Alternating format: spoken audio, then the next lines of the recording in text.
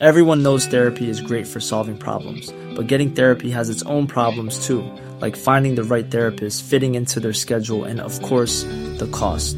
Well, BetterHelp can solve those problems. It's totally online and built around your schedule. It's surprisingly affordable too.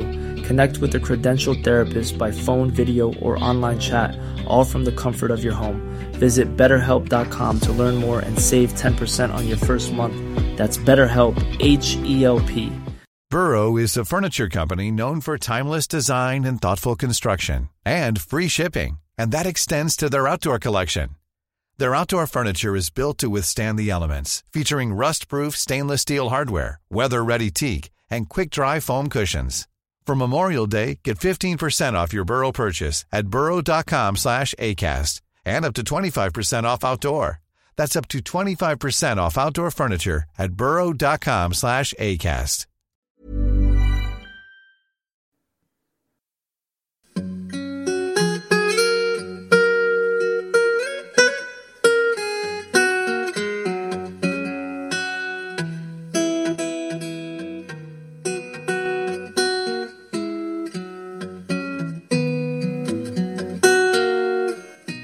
Hello everyone, and welcome to the History of England, a guest episode 117A, The Poet and the Mistress by Carrie Palmer. The following text has been written by Carrie, and I've spoken it for her. I hope you enjoy listening to it.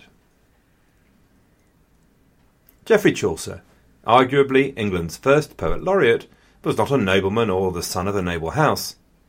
His family were, in fact, wine merchants.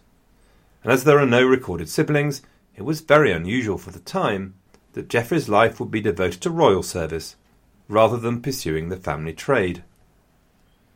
That Geoffrey's father was able to place his son in the household of the Countess of Ulster in 1357, who would marry Edward III's second son in 1359, can only speak to the amount of influence the Chaucers and the London merchants as a class were beginning to acquire. Geoffrey began his service as a page, which basically meant a servant. He later moved up to being a valet, which could cover a lot of duties and not just dressing the boss. By 1366, he had moved up from serving the Ulsters to serving Edward III as a diplomat. At this point, as a rising royal servant and the beneficiary of a large mercantile fortune, Geoffrey had to acquire a wife. Enter the de Rouet sisters. Philippa and Catherine de Rouet were the daughters of a Hainaulter knight of sufficiently good family, and they were taken care of by Queen Philippa, for whom Philippa de Rouet was named, like all the other Philippas of the time. One wishes that someone had given out copies of baby name books with strict injunctions not to name their children after the grands. Anyway, both girls were brought up with the royal princess Blanche of Lancaster and taken into royal service as gentlewomen. In 1366, when Geoffrey was looking for that perfect woman to be Mrs. Chaucer, run his household, bear his kids, and look decorative on his arm at the holiday parties like any good civil servant's wife, his eyes may have lit on Philippa de Rouet. Of course, in the Middle Ages, the two of them didn't smile across the hall at meals. Geoffrey didn't ask her out on a date. There was no necking or hanky-panky, no sneaking out of the window or serious talks with Dad about how Geoff was not exactly right for Papa Rowe's little girl. With all that gasp writing of poetry, maybe he was, well... But in fact, his poetry writing would have been a factor in his favour at the time. Most likely the marriage was actually arranged. A daughter of a gentleman, even a foreigner, was a step up socially for the son of a merchant, even a wealthy one. Given that Geoff and Pippa were to spend much of their marriage apart, it's likely Geoff was told one day by the king that it was timed he was married, wasn't it, old boy? And his Pippa had a nice girl in mind, also named Pippa, and Philippa de Rouet was simply given a dress and some jewellery and told when to show up at the church. In theory, a woman did have the right to refuse a marriage she didn't want, but since neither de Rouet girl had much in the way of a marriage portion, and were pretty dependent on the royal family for their livings, Geoffrey would have looked like a good prospect for Philippa. The mistress of the story, though, isn't Philippa de Rouet, but Philippa's younger sister, Catherine. Catherine's marriage would be arranged to a landed knight named Hugh Swynford, who served the Lancasters, and was probably arranged for her by her childhood friend Blanche, with approval of the Queen, much as Philippa's had been arranged to Geoffrey Chaucer. The affair in question was between Catherine and John of Gaunt, the Duke of Lancaster. Now you may think what's coming is the typical story of an ambitious family of courtiers queuing up their girl to snag a royal, who would provide Geoff with a patent for his poetry, along with wealth and titles for the rest of the family, but you're wrong. Neither Geoff nor Philippa seem to have benefited from Catherine's affair, though their children may have.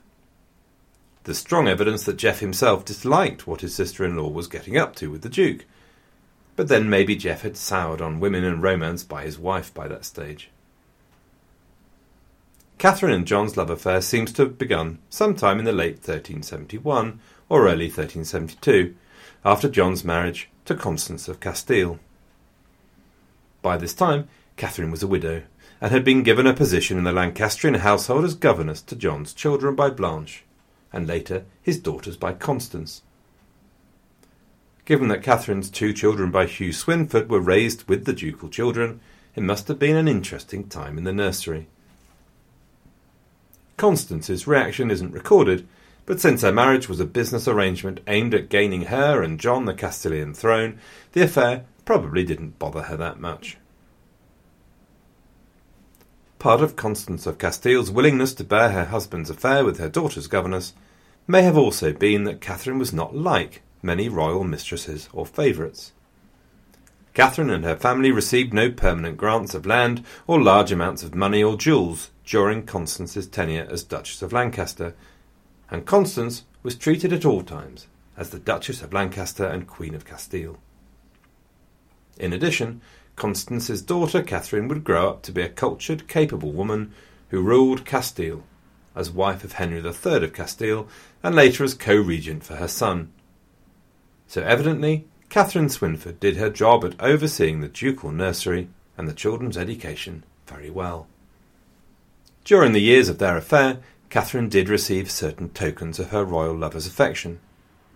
John of Gaunt's accounts record occasional grants of money and gifts, such as wardships, gold cups, and timbers. After all, nothing said I love you in the Middle Ages like that gift of wood for repairing your barn. In addition, Catherine's younger daughter by Hugh Swynford, Margaret, was allowed to become a nun at a convent that routinely accepted only daughters of the high nobility and royal family.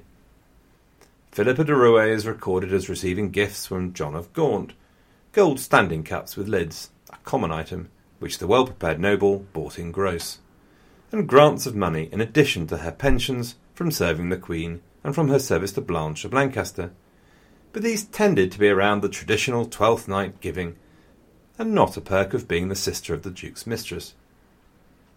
The grants of money and the pension granted to Geoffrey Chaucer also follow this pattern, or seem to have been part of Gaunt's regular patronage of Chaucer's works, which were produced at irregular intervals while he was serving the court. Catherine would bear John of Gaunt 4 children, John Henry, Thomas, and Joan. This is another instance of the need for a baby name book, as John had 2 sons named Henry, the other being the future Henry IV, and Catherine's son by her first husband was named Thomas. The 4 children were given the surname Beaufort, for an estate John of Gaunt had once held in France. The oldest, John Beaufort, would become the Earl of Somerset, the father of a Queen of Scotland, and the grandfather of Margaret Beaufort, the mother of Henry VII. Thomas Beaufort became the first Duke of Exeter. Henry became Cardinal Beaufort, one of the most influential figures in the reigns of Henry IV, V and VI. Joan, meanwhile, married Ralph Neville, first Earl of Westmoreland, and through her daughter Cecily became the grandmother of both Edward IV and Warwick the Kingmaker. And that's the short list of their descendants, which includes 5 American presidents. John and Catherine married in 1396, thus legitimising their 4 children in the eyes of the Church. In 1397, King Richard II passed an Act of Parliament legitimising the Beauforts, which did allow them to inherit the throne after the sons of John's marriage to Blanche. It was not until 1407 that the Beaufort children were removed from the succession by letters patent, which arguably actually did not legally bar them from the throne. John and Catherine had little time, however, to enjoy the fruits of legitimate love. John would die only 3 years later in 1399, possibly of venereal disease, and be buried at his request beside Blanche of Lancaster in St Paul's Cathedral in London.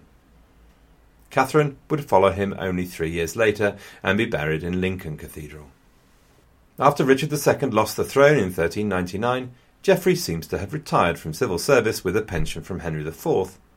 Obviously, being the brother-in-law of the king's stepmother wasn't worth much. To write some rather bitter poems on women and marriage and, of course, the Canterbury Tales, the first story in English since Beowulf, and the first piece of literature in English during the period. He is buried in what became, in the centuries after his death, the Poets' Corner of Westminster Abbey. His son Thomas would eventually be knighted, and his granddaughter Alice, Duchess of Suffolk's son, would marry a sister of Edward IV, and her grandson would be heir to Richard III. So there we go. Hope you all enjoyed that. Thank you very much to Carrie for writing it, and thanks to all of you for listening. Good luck everyone, and have a great week.